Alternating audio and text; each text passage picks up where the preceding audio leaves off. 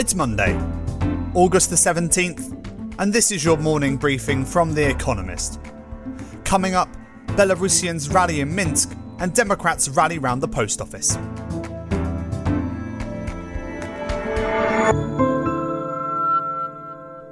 First, the world in brief. Belarus's President Alexander Lukashenko told thousands of supporters in the capital Minsk that the country's election would not be rerun and called their opponents rats.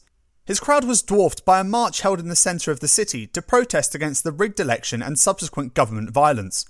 Russia offered to provide Mr. Lukashenko with military assistance.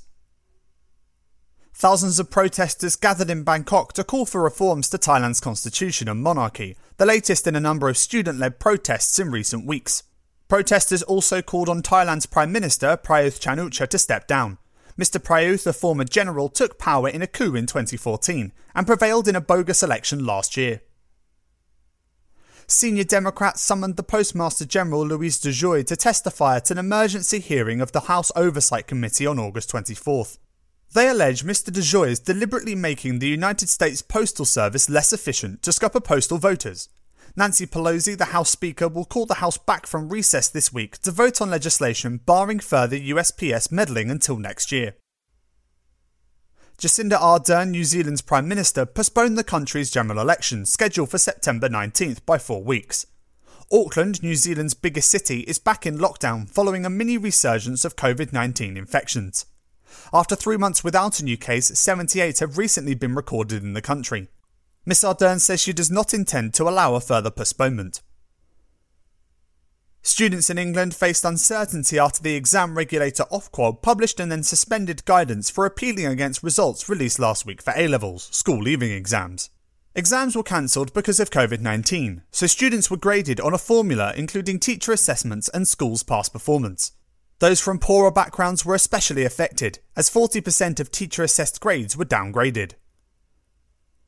Japan's economy shrank by 7.8% in the April-June quarter, its worst recorded rate, equivalent to an annualised 27.8%. It was also a third consecutive quarterly contraction, bringing the world's third-largest economy back down below its size of 2011, before Prime Minister Abe Shinzo's Abenomics reforms began. The recovery began by late May, albeit slowly. Apex National Investment, an Emirati investment company, and Terra Group, an Israeli research firm, agreed to conduct joint COVID-19 research. The deal follows an agreement announced on Thursday to normalise relations between Israel and the UAE.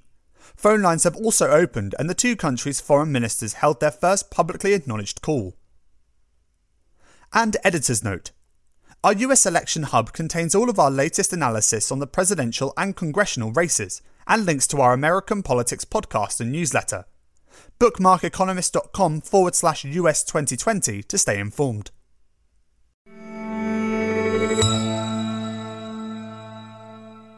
And now here's today's agenda. Beginning of the end. The Democrats' Convention.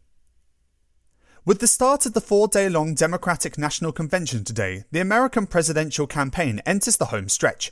Aside from Joe Biden, who will accept the nomination on Thursday, and his running mate Kamala Harris, speakers include both Clintons, both Obamas, a few failed presidential hopefuls including Elizabeth Warren and Cory Booker, and some rising stars, including Alexandria Ocasio-Cortez and Atlanta's mayor Keisha Lance Bottoms. Initially planned for Milwaukee, the biggest city in Wisconsin, perhaps this year's most crucial swing state, the convention has gone fully virtual. Expect an emphasis on diversity, competent governance and restoration, and on how harmful, divisive and inept Mr. Trump's leadership has been. Mr. Biden and Ms. Harris will also make a positive case for their candidacy, rather than just a negative one against the incumbent. Democrats have cause for guarded optimism. Polls show Mr. Biden leading Donald Trump nationally and in several battleground states, though some recent tightening warns against complacency.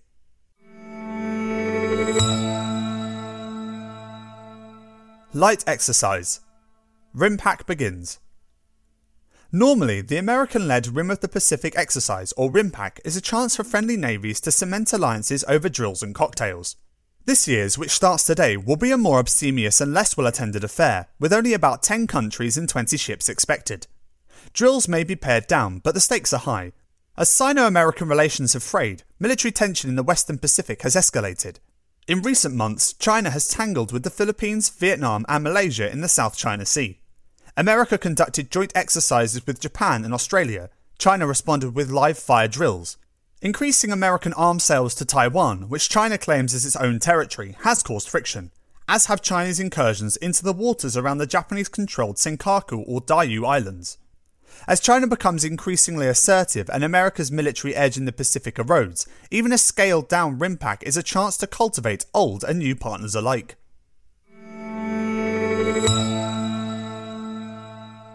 Going south. A region in trouble. Meetings of the Southern African Development Community, SADC, are rarely highlights of the diplomatic calendar. These confabs of Southern African countries, many still led by the parties that took over after white rule, are usually chances to salute fellow comrades and issue bromides about solidarity. But today's meeting matters more than most. The region is in deep trouble. Zambia is in the throes of a debt crisis. Angola and Botswana are suffering from low prices for oil and diamonds respectively, while Zimbabwe is in economic freefall amid rumours of plots and coups. A poorly understood Islamist insurgency in the north of Mozambique is worrying the rest of the region, especially Tanzania and South Africa. Even the regional powerhouse South Africa is suffering. It has the world's 5th highest number of confirmed cases of COVID-19, and was in recession before the pandemic. The SADC meeting may be a talking shop, but there is much to talk about.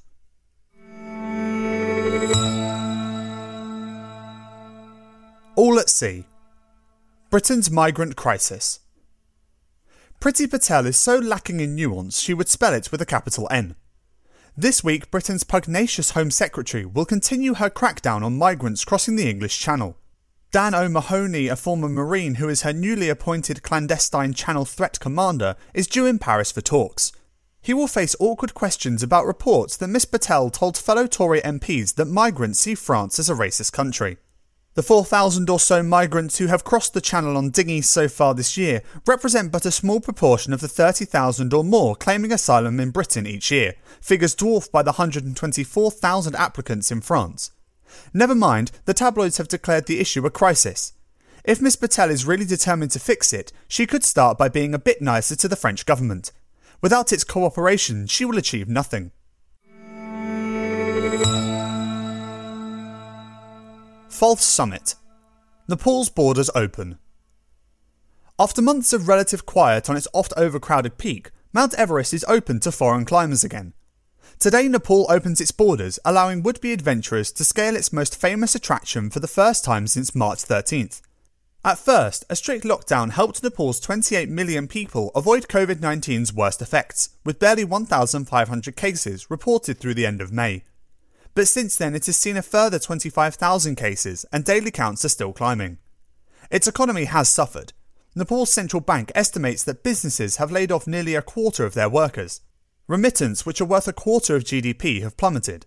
In June, young Nepalese took to the streets of Kathmandu to protest against the government's perceived incompetence in handling the pandemic. The country hopes that boosting tourism, a crucial industry, will stimulate the economy. But the virus is far from finished with Nepal.